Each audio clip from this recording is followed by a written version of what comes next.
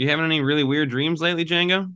No, but my sleep app did catch Erica humming a song in her sleep, Wow. and it's let me see if I can find it. It's pretty amazing. I think you'll probably recognize what I think she was trying to hum. It's Indiana Jones. It's totally Indiana Jones. It's like if you had asked me the day before that, I would have told you maybe she knows the theme song to Indiana Jones. Well, that's interesting because last night my sister sent me a video of my nephew and his like cape dancing. Mhm. And then he's like, "Do you want to sing the Superman song?" And she's like, "What's the Superman song?" And I was sitting there with Sean and I listened to it and he goes, "Hmm, hmm, hmm." It's three notes of the main melody of the Superman, like Christopher Reeves, John Right. Williams thing. My sister didn't realize that. She's like, "Let's ask Uncle Jeffrey if there's a Superman song." But somehow my nephew knew that song. And That's there's crazy. no way I can think of that unless like daycare he sees it or something. But Right. Sean, I was like, does that sound like? Sean was like, I thought the exact same thing.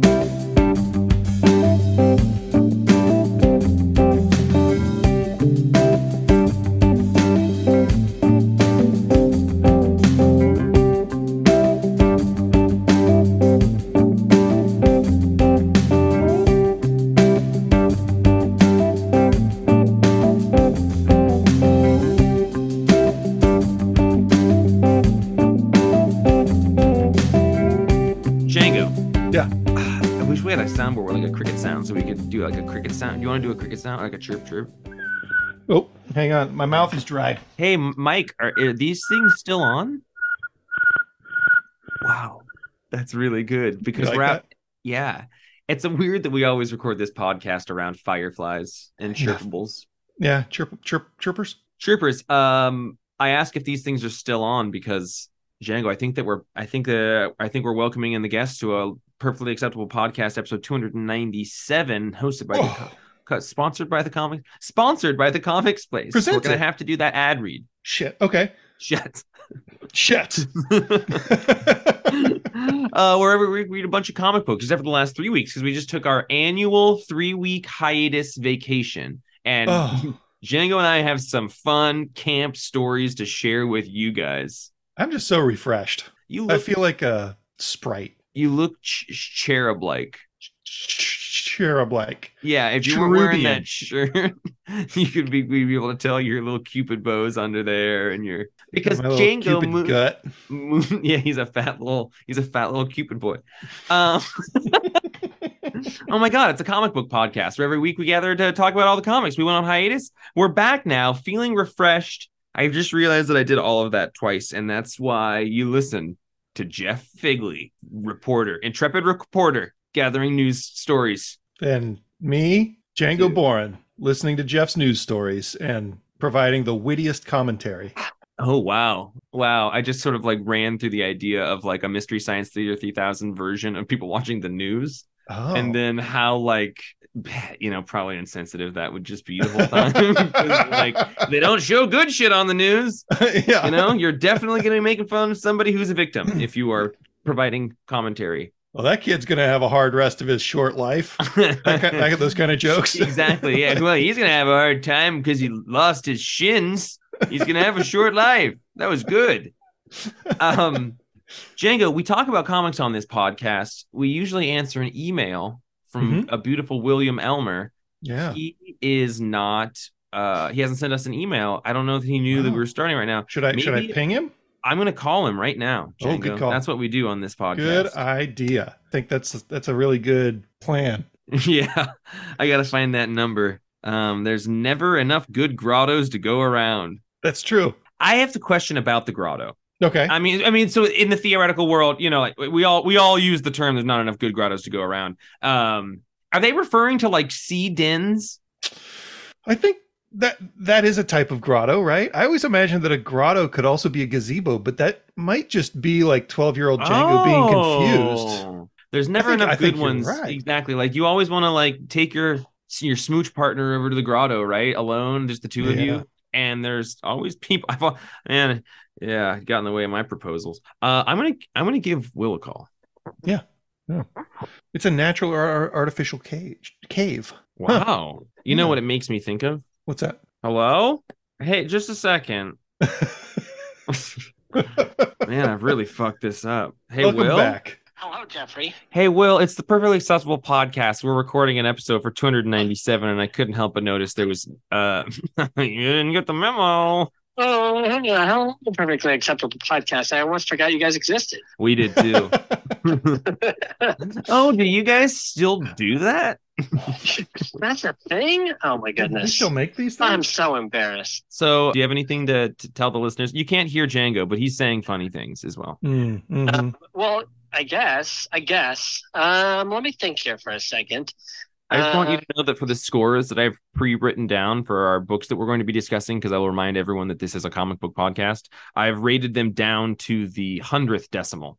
Oh, I like that. Yeah. Are you guys going to be doing only the 3 books that came out this last week? Or are you going to do the 6 books that came out over the last 3 weeks? That's funny. Django's also laughing. And also kind of a low blow because we can't help that. We're a good comic shop. I have one book from previous weeks on here because I wanted to keep it tight and topical. You know me. Keep it tight like a tiger, my friend. Was that your big question? No, I would hope not. welcome to 2023. No, there was a question. I've already yelled at you guys about Scalped several times over the last week or two. Yeah. So there's probably something about how I got completely swept away in reading Scalped over the last 2 weeks, and also Andrew being completely frustrated that I still haven't read Hickman's Fantastic Four and chose to read Scalped. Scalped will So do that to you. maybe what's the best thing that you read when you weren't supposed to be reading it? Like somebody was trying to get you to read something else, and you did that thing where you're like, this thing instead, and got completely swept away, because that's what happened when you guys came over and were like, you need to stop what you're doing and read Scalped, and I did. And I think I put those books down for a week and a half straight. Okay, well, that's a great question, Will. Thank you for asking it. We love you. Django, do you want to say anything to Will? Hi, Will. Oh, no, can't hear you. All right, Will, thank you so much. That he said, what would happen if you put DC characters into the Scalped universe, and then did a big crossover event. Who would be the good guy and who would be the bad guy? Slam Bradley versus Lex Luthor. That's you didn't hear Django. Okay, sorry. All right, Will, we'll talk to you soon. Bye, buddy. All right. What a good guy. What a good kid, Oh yeah. He's older than us, isn't he? I think he's don't 49. Okay, I Is that sure right? don't Does that sound think right? he wants to be aged on the podcast, and I don't think that that's correct either. So, is your end game here to be be trying to convince people that he's older than he is? Well, I mean, we know how old Roman is. I think we need to know how old Will is. So Will's 49 and Roman's 36. Yeah. Can you imagine listening to a podcast because you wanted to hear about comics and being at this point in this podcast? Well, we have that question from Will. So yeah. Well, what was the question? What is something that you read when you were supposed to be reading something else? So in my mind, we have these giant stacks that all of the wonderful people that come into our comic shop are like, you gotta read this thing if you work at a comic shop. So I have a tremendous amount of guilt about the amount of things that I have pressured on me to read, and the way that I read something else is nonfiction books or long runs of things from the past. For me, Batman. I would say the thing that I read when I'm supposed to be reading something else is 15 to 30 comics every single week. When I should be reading things like how to file your taxes, or how to find a primary care doctor. Invest any money as an adult so that you won't be totally screwed when you're 36. Yeah, how to sign into Hulu so that you get the free HBO from your AT&T account or whatever. It's comics. It's weekly comics is what I'm reading when I should be reading anything else. That's true. So Django, in kind of response to Will's inquiry previously, the old phone call, we've got a number of books that we could be talking about, but I mostly have stuff from this week. Even though there weren't many books this week, it was a very small week for comic shops if you got all of your comics. And I just want to tell everyone that we haven't been getting our Marvel books for 3 weeks because Penguin Random House hates us. Yeah, they are real turds in the punch bowl. They're treating us like some sort of don't know, cyst or something, it feels like. Yeah. And I told him the other day, it doesn't matter how hard you try and relieve the pressure, eventually this thing's gonna pop and it's gonna taste like lamb when it does. Yeah, that is they how it just goes. don't believe me.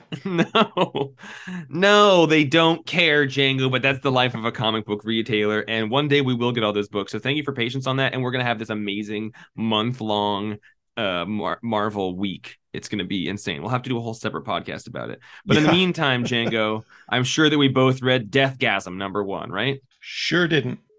Oh, really? Did you? Yeah, I read Deathgasm. It's based on a movie, right? I wouldn't know.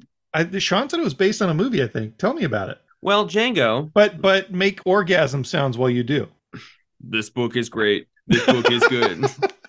High fives for all of us. I'm really loving this book. That's what they sound like, right? Yeah, absolutely.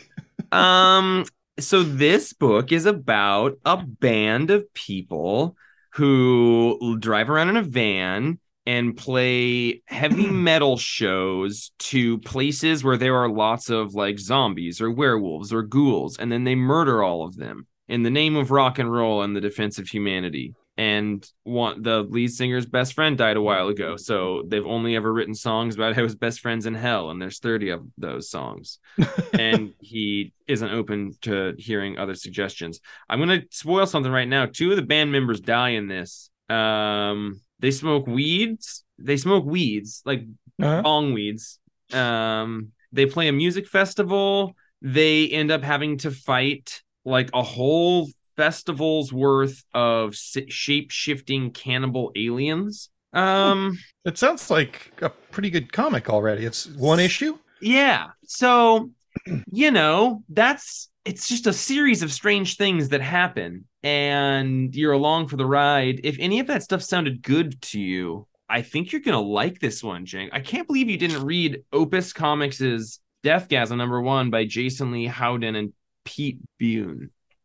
I'm not sure why I didn't bring it home. I like the title and I like the cover. I think the title is referring to some sort of death-inducing orgasm or orgasm-inducing state of death, or like when Barbie sees just the right pink Ferrari. Oh my God! What a sound! What a sound! It's like being around Havoc, Yeah. Cool. That's just a thing that he does. Django, you know what I'm going to give this if I'm going out to the 1,000th, 100th, 100th. 100th? Yeah. You're going to give it a 7.79. No, I'm give it a 6.66, baby. Oh, dang. I really beefed that, didn't yeah, I? you sure did. Man, it's going to taste like lamb. That was going to be a set him up and knock him down situation right there. Next time. What's something that you're sure that I read that you probably kind of knew I didn't? I'm confident you read Parker Girls #4. I didn't. No, really? Tell me about Parker Girls #4. This comic is so good. No. It opens with 2 of the Parker girls looking at a body in the morgue, and it's the body of the woman who died an issue or 2 ago, and the coroner only wants to show them little bits, like lift up the sheet a little bit to show them parts. And one of the women just rips the sheet off, and we get a really grisly picture of this bloated, seawater logged dead body. Pulls that shit to the floor. Just whoosh. Whoosh. Get that shits off her. Shits is a good sound effect. I'm surprised it doesn't get used more. Shits. Yes. Again, Terry Moore just does perfect body language. Has in this series, I think he's doing some really gruesome shit. There's like some brains being taken out with high heels. Oh my God, that is gruesome shit. Yeah, it's pretty amazing. And at the end of every single issue, I want to read the next part. I would say I'm astounded you didn't read this already. I haven't read since issue 2. Well, you're 2 whole issues behind. Yeah. And it's going to get a 9.50 from me. Oh, going after the 100th too. Oh, wow. That's a good score. Damn. That's some brutal shits right there. It is brutal. Okay, well, in the name of brutal, do you want to talk about a book I know our listeners are dying to hear us talk about? Yeah. AWA's Trojan #1, written by Daniel Kraus, art by Lacey and Marco Lesko on colors. Dude. Yes. Tell me, Jeff. Okay. Why are red rooms in every other comic this year? I think I'll take it one step further because I agree entirely. I think red room's very in vogue over the last like 2 years or so. But I would say if you go back like 6 years, we're very into the dark web. And red rooms are just kind of a concrete extension of that. And I was thinking kind of a similar question, which is like, what is it about these things? And I think it's kind of like the perfect black box, you know, like in terms of fiction, because like most readers don't know much about it other than kind of what it is in theory. Dark web, it's a place where you can, the secret underground of the internet. So I think, you know, that sort of easy storytelling device is used because it can easily invoke the idea of myth and imagination. And I think red rooms are a really logical extension of that. But I don't know what, I guess the people always want, you know, something that's just, you know, just outside of reach, like just outside of the visible view, like Nancy Reagan's ass, you know? Sure. Like something you it's so close, but never no cigar, and never accessible. And I think, you know, the cigar was the next administration, right? Right. Yeah. Yeah. Freud's. So this, I think this just does that really, really well. Do I think it does it well? I don't know. Django, that was sort of what I feel like in response to your question. We buried the lead here. There is like, this book is more than just that. Yeah. It's I think a really well done kind of slow burn character study about a woman who sort of blackmails this dude into helping her get on the dark web and find some super bizarro snuff film stuff. And they're in a world that is super it's super techy, but then also it has fairies in it, right? And the big twist at the end I should have seen coming, but I didn't. It's that she is one of them and probably valuable to be tortured on film. And I thought it was a really cool setup, and some of the techie stuff where he's like giving her a rundown on the specific order that he has to visit some weird websites in order to be allowed to get into the really pervy websites. I thought that was a pretty interesting little tech trick that they showed us. And then those captchas that are like a grid of 3x3. He's like, oh yeah, once you visit these sites in this specific order, then you press the captcha buttons as if it's a phone pad and you enter a pin. Just some cool, innovative trickery in there. Made me want to start a secret society on the web, but not like snuff films and shit. Yeah, right. Not snuff films and shit. Yeah, I think you described it well. It seemed a little lurid at times for the sake of being a little lurid, but that's fine, you know, because like we're talking about snuff films and shit. So, with the art was serviceable. I don't know. These AWA books are generally all better than I think they're going to be, and I thought this one was pretty good. I particularly like this that balance of the idea of this the sort of Feywild folks in the real life world, and then being kind of hidden and on the run, and then that's a whole sort of premise unto itself. And then combining this world of like snuff films and hidden internet stuff and like needing to make money rapidly. It's a marriage of two interesting things. So I do think EWA, you do it good. Yeah, everything these days seems like this, but with that. And this is a combination that I never really saw coming. Okay. So yeah, I agree. Like everything nowadays is kind of this combined with that. Do you think there was a time where that wasn't the case?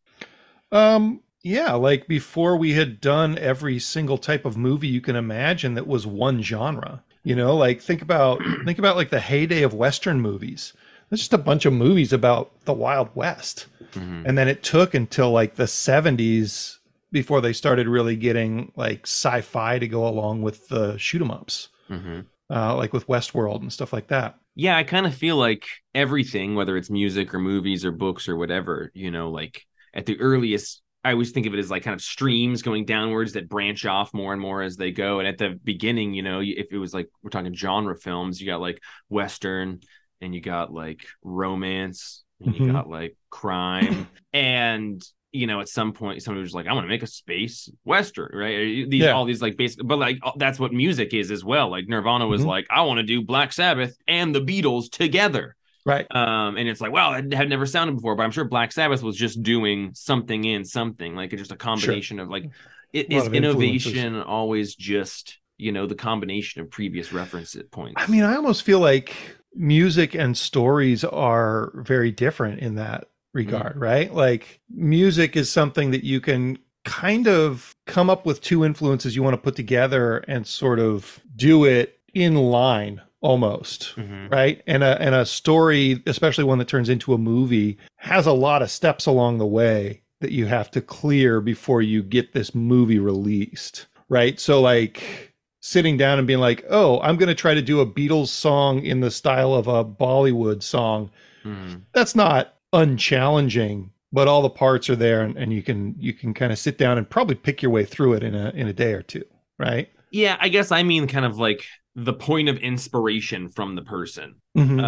So like I agree with what you said about a movie, because that's all those steps to like getting it made. But I'm kind of talking about the point before that, which is like aren't like the creative endeavors, or like the idea to create something new, right? If that's the goal, then and sometimes it feels forced, like sometimes it feels like you're just, I don't know, like that albacore had clearly been in the sun for a while before being used, right? Yeah. And before that, like other stuff is just like, oh yeah, this is going down real smooth. That metaphor is perfect.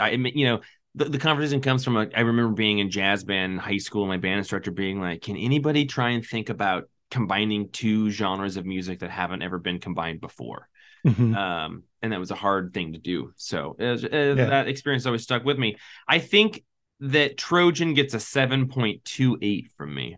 Nice. I gave it an 8.0. A lot of it for the inventiveness, but also the art's pretty solid. Yeah, and it totally the story was engaging. Yeah. You said 7.28. 28. Nice. Yeah. Nice. Which is nice. Where are you taking me next? All right. I want to take you somewhere that I know you've been. Okay.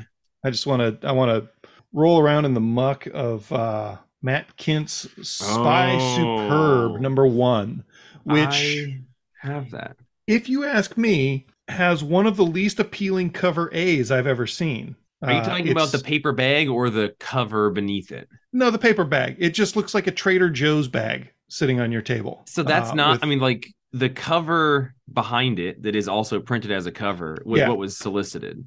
Yeah. And I think that which is like a close up on half of a dude's face with sunglasses and a scripty font that says Spy Superb, I think that's more likely to jump off the shelf for my money.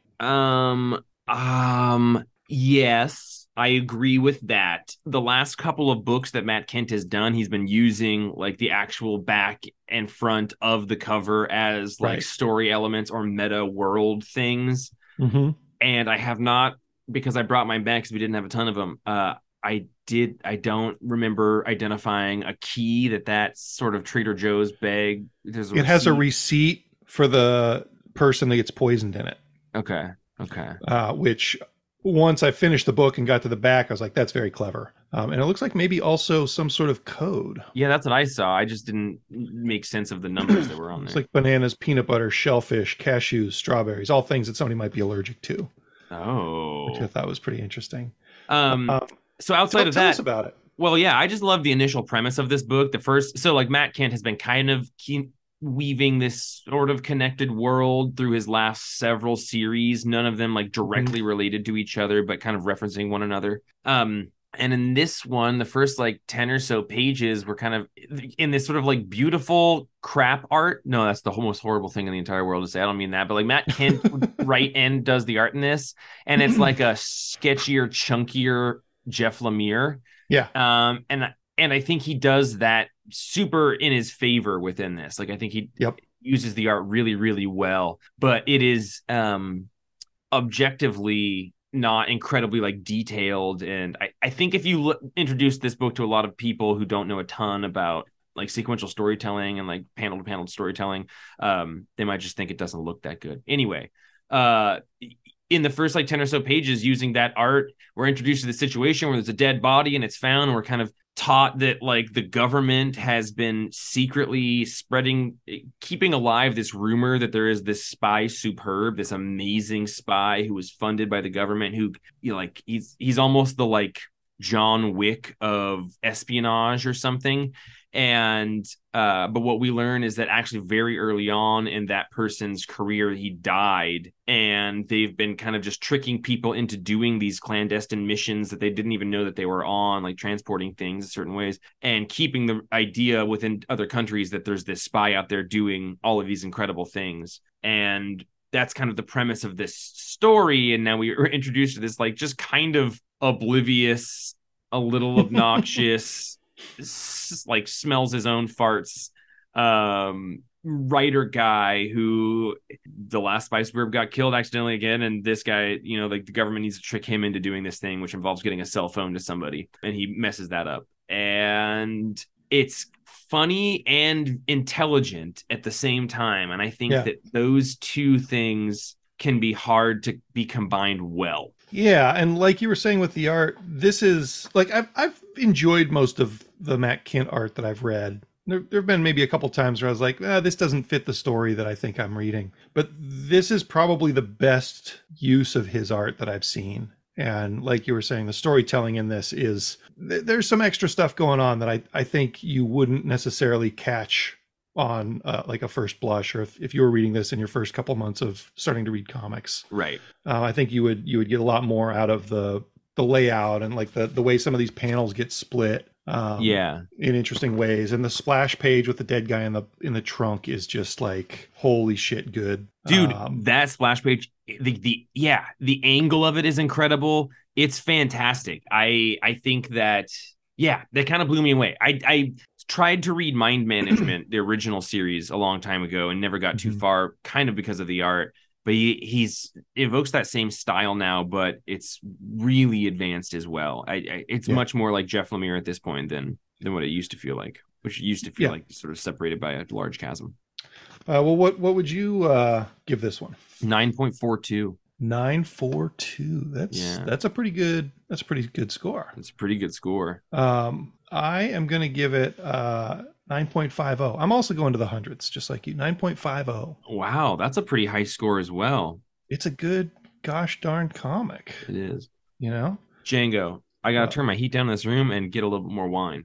All right. I guess I'll just sit here and talk then. Listener, a thing that Jeff and I are doing in this episode is we each send each other 3 different phrases. And we're sending them, we wrote 3 different phrases each, and we're just texting them to each other throughout the episode. So see if you can pick out which phrases we're sending each other as kind of a thing that we're supposed to work into a sentence. If this episode has felt a little bit erratic, more erratic than erotic than usual, that might be why. Maybe this is a new thing that we're doing in the new year. We're looking forward to finding out if it made any sense, and if you guys thought that it was something we should continue. So see if you can find it. It's a total of 6 phrases throughout this episode that Jeff and I sent to each other to be used and attempted to be worked into conversation in a natural way. I guess normally I would be using this time to chant, but I think Jeff's on his way back already. So I'm going to pretend that I've been chanting this whole time. Sticking instead to invective and personal crap that had nothing to do with the substantive problems of running a government, which is all true, as you know, if you follow the speeches and so. I think that Andrew might be in the basement of my house right now. Andrew, only you will know at this moment if you are in my basement right now. I will know soon. Yeah. Dude, I haven't been packing around Spy Superb, so like I didn't have that in my list of books that I read and my scores and everything. So I'm so glad that you remembered to bring that up, because I had forgotten entirely about it. And it was my favorite book of the week. Yeah, one of the best comics out this week, I think. One of the best comics out in the last few weeks. Like, we took 3 weeks off. We didn't get any Marvel books because of Penguin Snafu coming soon. But out of everything I read in the last couple of weeks, that was definitely top tier. Can I talk to you about a book that came out in the last couple of weeks? Yeah. What is it? Django, I have to talk about this only because it seems like an important book, and I have not heard a single person online or in person talk about it.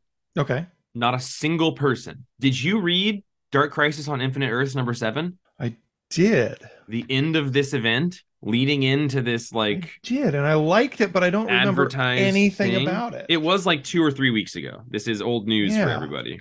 Yeah. Well, Dark Crisis ended, and you know, I'm sure. So DC's kind of main event model lately, kind of started by Metal, it seems like, was to have these events that do cross over into other things, but particularly have a lot of one shots that come off out of them. So there was all the Worlds Without a Justice League one shots that came out, but then there were some recently that were like the Flash and like Dark War, and I didn't read all of those because after you read enough of them, you start being like, I don't know, I'm gonna skip some. But so I'm sure it's further explained somewhere in a intelligent manner. But basically, Black Adam like shows up and punches the Deathstroke bad guy and uses like says Shazam maybe. Oh yeah, he gets close enough to him and says Shazam, that and the Shazam power knocks the darkness out of Deathstroke and somehow brought everybody back and turned everybody into Shazams, right? Yeah, like briefly. And the Shazam looks like the Rock. Yeah. In one panel. Yep. That's very meta. You go, DC. Yeah, you guys go. I would say so I'm sure that is explained in a satisfying way somewhere, but it was not explained in a satisfying way here. So I guess in kind of classically DC event fashion, things get wrapped up kind of quickly. For an event that felt a little ham-fisted all the way through, but also like kind of classically superheroes. So I don't know. I think Joshua Williamson's getting better. I don't think this is like the best event in the last number of years by a long shot, but there are always cool kernels of ideas in a Joshua Williamson book. And I do like some of the foreboding stuff that happens at the end of this. There's the Amanda Waller, like being tasked to kill metahumans epilogue, with the like, kind of like Superman, Batman, fear character, and which I think is a pretty great character design. There's a great moment between. I also like the other big thing is that like Nightwing is able to hold the entire like light of creation inside of himself temporarily while the world's getting knitted back together by the Flashes, and he's the only one that could have done it because he's like so much positivity in everyone's life, which I like a Dick Grayson story. Do you think that he was supposed to look like Dr. Manhattan over and over? I got real Dr. Manhattan vibes when he was like hovering there with his arms out, and it's not just Dr. Manhattan who strikes those poses, but I kept thinking about that guy. Yeah, because it's also like blue. That's a great point. I didn't think about that, but it'd be hard for that to not be something that cropped up in their head as they were doing it. Yeah. Seriously. Yeah. Still fun. Pretty good. Yeah. I liked it. And you think it has the repercussions that we want from it? I think it did just a very good blank slate job of being like, our multiverse is the multiverse. It's kind of a battery for the entire, infinity verse beyond it. So it kind of does that same thing that almost like metaphorically or, parallelly of what they did with like kind of our Earth being Earth Prime in the multiverse in like the 70s or whatever. Like, like there was this one more important one that's kind of what they're doing with our multiverse and a world of infinite multiverses now. Yeah. And they did things like apparently Darkseid got out of or is back on Apocalypse, and like apparently Green Lantern or Green Arrow's gone. Just like wave of the hand type things. But I don't have any problem with that because it's comic books, and I think if we're looking for way more than that, you're in the wrong spot. As long as you just make it interesting along the way, which I think Josh Williamson is developing as a writer and getting better at doing. Did you feel like it was something that belonged on the happy hour menu of a Schetz or something, or like something cut above? No. I think that it's one of those few items that straddles the happy hour menu and the main menu. Okay. And it's maybe a discounted price during happy hour, but it's like, it's a good enough thing that you'd want it at happy hour. But you also might get it as an appetizer at dinner, Yeah. And also, it's not like a half-size version at happy hour. It's a full size at a discount. Yeah. I get it. Schetz doesn't do that to you. That's one of the great things about Schetz in Schetz, Louisiana. So, what do you give this book? I would give it a 7.69. What would you give it? I think I would give it a 7.00. Yeah. That sounds right to me. It was about as close to sticking the landing that I think DC has come for me in a long, long time. Yeah. Metal didn't wrap up in a way I cared about. Death Metal didn't. Death Metal sure didn't do that. And I was pretty sure that this wasn't going to, but it pulled it out. You sure pulled it out. Doomsday Clock did a pretty good job, I would say. Batman 3 Jokers, I think, also landed it. I'm going to close this door. Okay. Ladies and gentlemen, Jeff is standing up and closing his door. Now he's walking in front of his guitars again and sitting next to his Bob. I'm not trying to make my girlfriend listen to this podcast while we record it. You play guitar? I play back there. Hella guitar, man. Okay. I got to send you a picture of this guitar. Guitars? I really want to buy it. I got a lot more than 3, Django. I need to be talked down from buying this next one. Okay, let's talk about another very good book in a similar vein. Batman number 131 by Chip Zdarsky and an artist that is not Jorge Jimenez. In fact, it is Mike Hawthorne with Adriano Di Benedetto on inks to Memorial colors. Faster. So, yes. Batman's not in the Gotham we know anymore, is what I gathered from this. Let's work together to piece this, okay? Okay. All right. I'm going to be doing it from memory because we got shorted half of our Batmans. Yeah. Which is not all of our Marvels, but half of our Batman. Yeah. We got half of our Batmans, which is our highest selling book. So half of a Batman is still as much as any mainstream Marvel book, like an X-Men book or a Star Wars book. Yeah. So Django, okay, look, we wake up, scene fade in. Yeah. We wake up and we are in an alley no, I'm not going to do that. We got Batman waking up in an alley because at the end of the last one, he got fail-safe blasted into not being on Earth anymore. Yep. A thing that happened in that issue, I don't remember the exactness of it, but like they instilled compassion in him, right? He tried to look compassion. Oh, yeah. So maybe he figured out a workaround to instead of killing him. So what I think he did is he like sentenced him off to somewhere, but he brought him to a world that doesn't have a Bruce Wayne or a Batman that is Gotham that needs to be saved. And that's like the final line of this issue is, and it took me rereading the issue today. He's like, there's no Batman and Bruce Wayne is dead. This is Failsafe's compassion, his gift, a Gotham without Batman, a Gotham to save. So we're kind of like Batman taken to like a purgatory place, which is like a Gotham to be saved while he's no longer in a place where he can be hurting Gotham because Failsafe happens because you murdered. That's pretty cool. Yeah. That's pretty cool. Yeah, I like that. And I like that Failsafe could come up with that workaround so quickly because they put that program in him not too long before he quote unquote killed Batman, right? Yeah. That was like their last ditch effort to stop him from killing him. Yeah. And I thought that there was some really inventive stuff in this issue. I like that Chip Zdarsky was drawn into it as a helpless dude getting beat up. And I like that there's a Commissioner Gordon skeleton with a mustache who's kind of haunting Bruce. I thought that was a fun little bit. Yep. And, I like both of those things. I like this Two-Face with Venom character. I like the like Selina's a mob boss type character. I think they write that well. And the backup, as Django pointed out in the shop, is like a second Tim Drake story where he's the only one convinced that Batman's still alive somewhere and is working hard to find him when he got sent back in time. So that's amusing. That's going to bite Tim in the ass one of these days. Somebody needs to. He's going to nice ass. Actually kill Batman, and Tim's just going to spend the rest of his life looking for him, thinking he's still alive. I think the backup's good. I want to say that I'm really happy with the state of Tim Drake in the world right now. His costume looks great. He's in this backup and has been a kind of key part of this Chip Zdarsky run. He's got his own series coming out right now. And he's wearing a costume that is mostly like my favorite costume of any Robin ever. He's got the right R on his chest. Yeah, they're not doing that. That is a big deal. Drake thing anymore where he's like brown and like, I don't know, like bird themed. Yeah. Duck themed. So happy about that. So Django. Bruce was taken to this world, and it's like, is it an illusion? Is it a real place?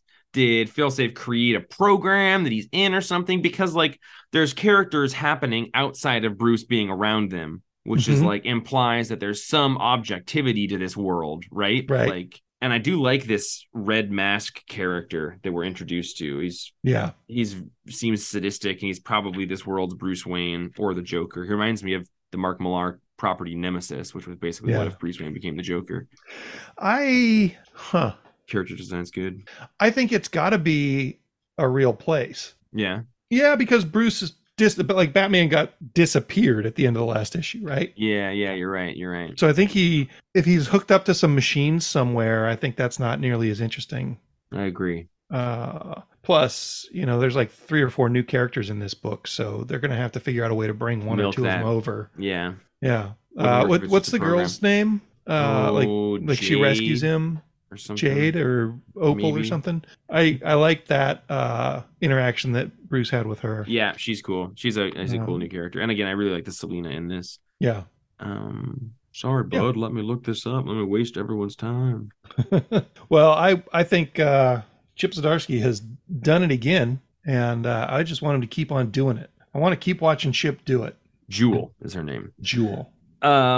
Yeah, it's the best Batman comics have been in a number of years, like since Tom King in my mind. So I am loving it. And it's very different from the Tom King one. It scratched a wonderful itch. Is a relief from the itch that Tom King was scratching in my sweet, sweet body. Jesus, bud, that you said a mouthful there. Yeah, it was a mouthful. A mouthful of Tom King's body. Oh God. What would you give it? 9.34, Let's get the just a fuck hair outta less here. than Spy Superb. I'm going to give it a 9.00. Carrying it out to the hundredths. So Django. Yeah. What do you got? So I only just realized this joke. What's that? But you're carrying it out to the hundredth, but just doing scores within the tenths. Yeah. Yeah. Sorry if I wasn't clear about that before. Yeah, no, it's a pretty good joke. It's a pretty good joke. Yeah, did you read Dark Knights of Steel #9? I did. Yeah, I did, but I don't have it here with me. Well, we learn a few things in this. We Yes. get more of the battle, and we learn that the Supergirl character was not who we thought she was this whole time. No, which explains why she Right. was being kind of a beehole, like Yeah, an unproperly cleaned booty hole. just she didn't make sense, right? Like, I've been confused about her characterization this whole time. A booty that did not pass the smell test, Django. The smell test is important in everything you do. Yeah, man, it's all about Everything how you- that thing smells after a few days. Yep, you are 100% correct. I know it. And then an amazing reveal on the last page that I don't really want to ruin for people, but I don't want to ruin that reveal, but I do want to talk about how Supergirl. I mean, did you mention why she's been acting crazy? no, go for it. Well, she's a white Martian, Fuck yeah. which I love as a reference because I first was introduced to them in Grant Morrison's JLA run. Is that the I think first time they were everybody introduced? was. Okay, Yeah. so I love that shadow. They've been used a couple other times, obviously, but since then, but I like them, and they're very menacing. And I like that it just really explained why Supergirl didn't pass the smell test. You know, she was acting really like an unclean behind, and yeah. And there's some nice Constantine stuff in here too. I don't care for the Joker in this as the Green Man. Yeah, I don't either. I don't know what the Green Man is either. I'm sure if I knew legend about what that is, that would be a thing or something. Yeah, I think there is a legend about him. It's just like, if you're going to be playing with the DC universe, that could be Green Lantern. It could be the green hair of the Joker. It could be Swamp Thing. It could be Green Arrow. You could also do the Joker as a Yellow Lantern, which would be more interesting. Yep. Or Scarecrow. I guess they did that in Blackest Night, but yeah, it almost seemed like a misdirect that they wanted to have for the first couple of issues, and now they're stuck with it. But also, I should just trust Tom Taylor a little bit more than casting those aspersions. We do. I will say that the last like 3 or 4 issues of this book have, while still been being good, like have felt like there's gotten further amount of time between each issue, and there hasn't been a lot of like meat on the bone as much as there was originally. You know, like you were getting all these cool characters and cool reveals and all this awesome stuff, and like what we learned about Bruce as a relationship to, you know, Superman and the parents, and weaving this. The last 2 or 3 issues have just been sort of like moving one piece on a chessboard or something, It's as like opposed posturing instead of fighting. For 3 issues in a row is how it felt to me. Yeah. And also, I've been getting it confused with the DC versus vampires, just and for no real reason. I had to work hard to remember the title of this book when thinking about it, because it's not Deceased War of the Undead Gods. All of that said, this issue, I think, is kind of a return to what we were seeing in the early issues that we really, really liked. I would say even at its worst, it's been better than most books. Like it's I think at its worst, it's like in the 8 range. So at its number 9th, what would you say it is? I went 8.23. 823. I went, I I hadn't thought about it that hard. I'm going to say 8.50. Okay, I like that. Yeah. 8.50. Those are my favorite bits that you've done in a while, Django. Django, I've only got one other thing to talk about before we get out of here, but it's not exactly a rave review. So do we talk about it or do we talk about something else? Well, let me tell you a couple of things that I read this last little bit. Oh, please do. Yeah. I read Gotham City Year One, number 4. You know I didn't read that. Are you still behind on that, dude? Still have never read a single issue of it. Oh, Jeff, it just keeps getting better. Oh man, keeps getting better. This is the issue. It's what? It's a 6-issue series, I think, is what it's going to be. Oh, okay. 6 or 12. Even more attainable. I think it's 6. I think it is 6. And one of the things I love about it is that, like, just the rule in a crime noir story that you can decide to follow or not, they are following it. This guy has not slept since issue 1, I think. And he's just awake. Every time he tries to get some rest, somebody knocks on his door or the cops beat him up or like whatever it is. And he gets his nose broken every few pages. Like this is following all the tropes and giving us a great mystery to follow. And this is following Slam Bradley. Yeah. Okay. Slam Bradley and maybe Bruce Wayne's great grandparents or something, but I almost get the feeling that this isn't meant to be canon, like so many Tom King things. So for everyone, the character Slam Bradley first appeared in 1937. Very old character, 37. Lots of incarnations since then, but there was a strong revival in 1981 in Detective Comics 500s in the story titled Too Many Cooks Caper. He appeared later in Superman titles in the 1990s, working for the Metropolis Police Department. However, this incarnation of the character was short-lived. When an older Slam Bradley later appeared in Detective Comics, it was explained that the Metropolis character was Slam Bradley Jr. In 2001, writer Ed Brubaker and artist Darwyn Cooke revived the character in the 4-part serial Trial of the Catwoman. That's the one that we're all familiar with. In this story, he investigates the death of Selina Kyle. And the character appears in Darwyn Cooke's 2003-2004 The New Frontier as a private investigator and Heart of Hush, and now he's appearing here. And I think the reason that he's so tied to Batman often is that he was in Detective Comics number 27 in a backup story, wasn't he? Yeah, that was his first appearance. Yeah, sorry, I didn't mention what that issue was. Or maybe it was like Detective Comics 31 or something, but very early. Yeah. So yeah, I think that this is a criminally good book.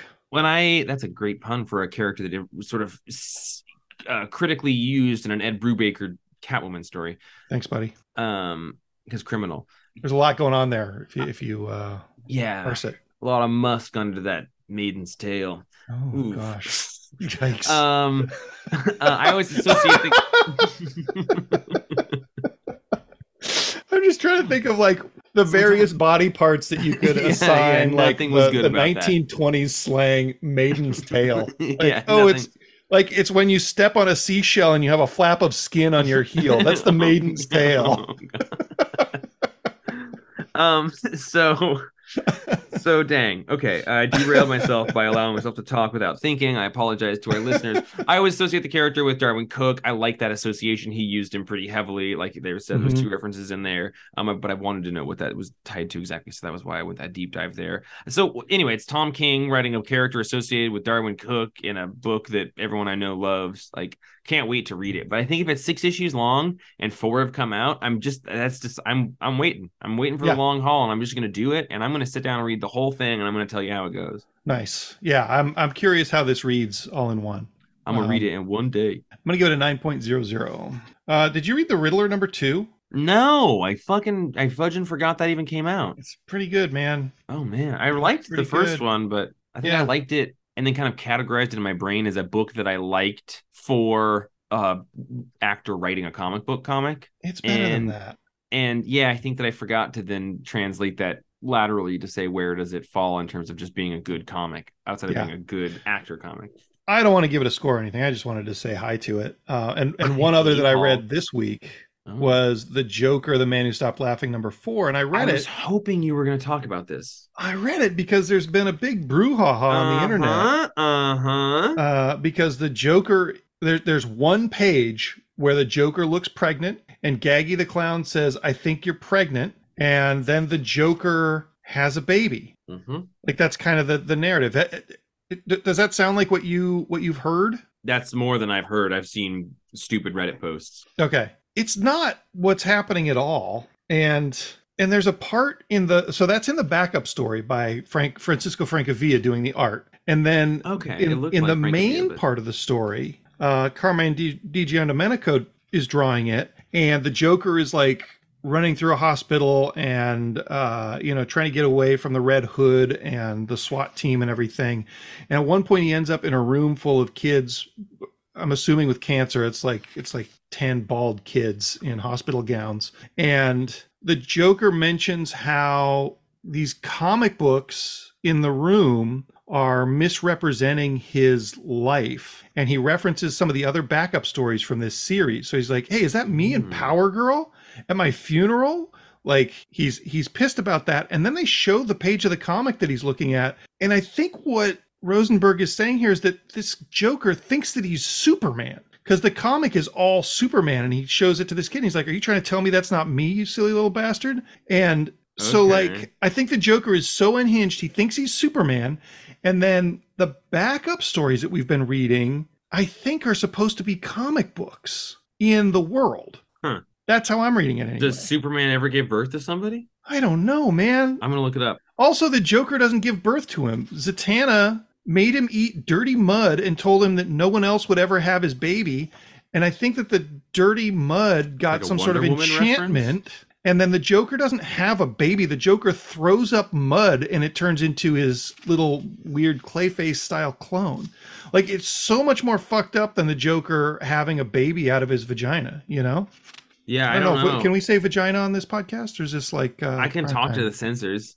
I mean, we'll have to delay the episode a couple days. We'll have to talk to the censors. They waited 3 weeks for this one. Yeah, this exactly. Glorious and we really delivered it this time. I said delivered and you said crowning. It's pretty good stuff. Which is nice stuff. Which is nice. I think my biggest problem with this series is just that I don't quite know what's going on. And I think that's the point, but I'm not enjoying that part of it. Feels like that's I wouldn't want to say a trope, but that's kind of like if you're reading a Joker story, there's a good chance you're going to get that kind of chaotic narrator vibe. Yeah. Which can be a little not nice. Which is not nice.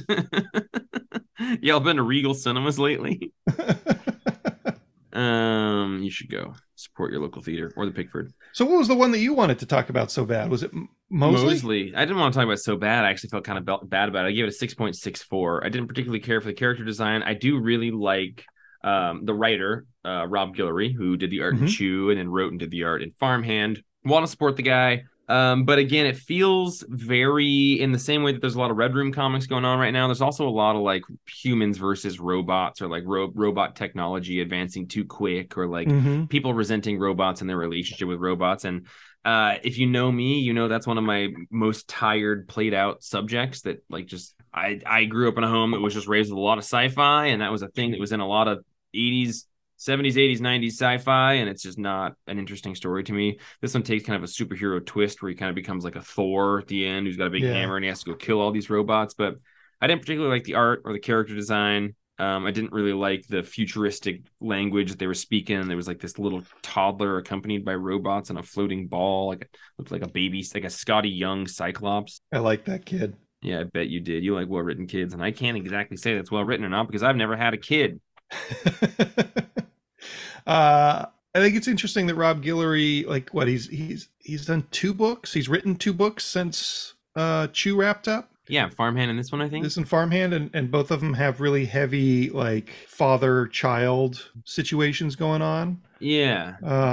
Yeah, you're right. Like kind of estranged parent-child relationships. I know he's got some young kids himself. I wonder what it's saying about his relationship with his parents, if this is the permeating theme in his work. Yeah. Or, maybe that's just a good dramatic thing to insert into a story. I actually thought it was pretty good. I did not like his daughter's character design either. Just a little too, like Virgin Comics, like future of India sort of character design, like the graphic India comics, like the 18 Days ones. Yeah, just an aesthetic that I don't super get down with. It's like a low tier Dark Horse or like, sci-fi boom book, which is what it was. And I kind of thought it was an image book. So I was like, yeah, it's like a kind of averaged. It's like, oh my God. Oh my God, I've become this person who's like saying bad things about people's art. That's not what I want to do, but it's in the vein of David Rubin, but without a lot of the kind of like flashy detail and stylized nature that Rubin can bring to a comic.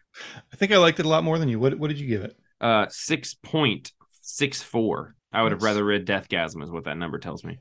Yeah, barely. Yeah, 0.02. Yeah. I'm gonna give it a 7.5. I thought I really enjoyed the part where he's hired early on to train AI. Yeah, and then we have the time jump that's not really labeled as how much time goes by and stuff. You just have to look at his hair and how he's got he's got a big stashy now. He's got a big old stashy and he's got Richie Grays. He's got a big old stasher and Richie Grays on the side. I think it's a pretty good transition from like 30-year-old dude to 60-year-old dude. I would have loved some more indication of how much time has passed, not necessarily for the character's development, but I'm more interested in like what the rate of technological development that they're implying with the development of this specific robot to where we get to where they've kind of inherited the earth and have become these gods. I'm interested in and most interested in that progression. And I would have liked to have known that information then. I'm going to give it a 7.50. And thank you for saying that to the 100th instead of the way you said it last time, which was 7.5. Well, that's infinite. That was 7.50000000000000. Right. I got them round, motherfucker. Yeah, but if it's a definitive number, it doesn't. 7 1/3. Still a defined, like a discrete number. 3. Oh, 7 1/3. Sorry, I was thinking 3/4. Hey, man. Sorry, we're late in the podcast for fraction discussion. I think it's going to be really interesting how we're getting some AI comics right now. A lot of them. And AI has been in the news a lot in the last 3 weeks. Yeah, or month, or 2 years. Not to the extent that it has been very recently, right? 100%, yeah. Like I think AI legitimately just leveled up in the last few weeks. And these comics are very, very topical. But had to have been started a while ago. Yeah, they were much more speculative when they were conceived of. So I like that. I don't know that I like it, but I think it's interesting when we get something that is so topical, and we know just from the way the industry works that it took a long time to get into our hands. Right. There were a few things during the pandemic that I was like, wow, this is creepy how on the nose it is for our situation. But of course, that was a book that was very near and dear to their heart, and they've been working on it since they were 9 or whatever. Yeah, exactly. I mean, you and I have never stopped talking about how coincidental the release of Tool's Fear Inoculum in August of that year coincided so perfectly with the actual pandemic, because there's all these, statements about, inoculation and fear and unity, and the whole album has kind of got this COVID thing going for it. So synchronicity, man. And I'm not talking about the Police song. Django, if you want to be a listener, you can listen to the podcast, and we would love if you did that. If you want to be a listener that maybe occasionally gets called randomly at like 8:45 at night by the podcast, let us know. Give us your phone number. We'll probably do it. Or you can write us emails, which is what Will usually does. And when he doesn't, we shame him publicly by calling him in the middle of his private life. So thank you for being a good sport, Will. If you want to send us emails, you can do it to jeff@thecomicsplace.com. The comics, plural, place.com. Yep. Django, anything on your mind before we get out of here? And I think we've started the 2023. Happy Christmas to everybody. Pleasant New Year's as well. All this song. Here we are. I think we've turned over a new leaf. So Django, do you want anything you want to talk about that doesn't involve a stupid question you're coming up with on the spot? Oh, I don't come up with anything on the spot. Everything I do is very calculated and planned ahead. Yeah, that's why you're so dangerous to be around, because it makes me feel small, because I know that you've already calculated all of my actions and judgments and responses. Yeah, every possible permutation of what you could say or think of me. Or to bring it back to the police, every move I make. Ew. I got nothing really specific. Just bear with us while we wait for our gosh darn Marvel comics to show up. Sorry. Should be Thanks, real guys. soon. And from what we're being told we're going to get them all, except for one that nobody else is really subscribed to. So never fear, your comics will be here. That's kind of a Green Lantern sort of rhyme joke that I've been. I hope that it comes in gestating on like a different day, and we get to have a second Tuesday that week where we do all Marvel. That sounds fun to me. From tracking numbers, Jeff, I think that our second Tuesday is going to be our first Wednesday. Cool. So we should which double is great. staff for our Wednesdays so Nice. that we can be upstairs doing Wednesday stuff while they're doing 4 Wednesdays or 4 Tuesdays on a Wednesday, which, listen, they don't work at a comic store. They've got no idea that what that means is like, it's like barfing while you're shitting and shitting while you're barfing. And staring at Nancy Reagan's ass. Mm-hmm. I'm Jeff. Thanks for listening. We'll see you next week for 270. No, it's 298. 298? Holy cow. We're almost there. We got to talk about 300. Yeah, I'm Django, and now Jeff and I are going to talk about 300. Frank Miller's best work. Mm-hmm. Wait, what about year one? I was going to try and tie it into Tangled Up in Blue, but I can't do anything about 300 and Tangled Up in Blue. See you next week.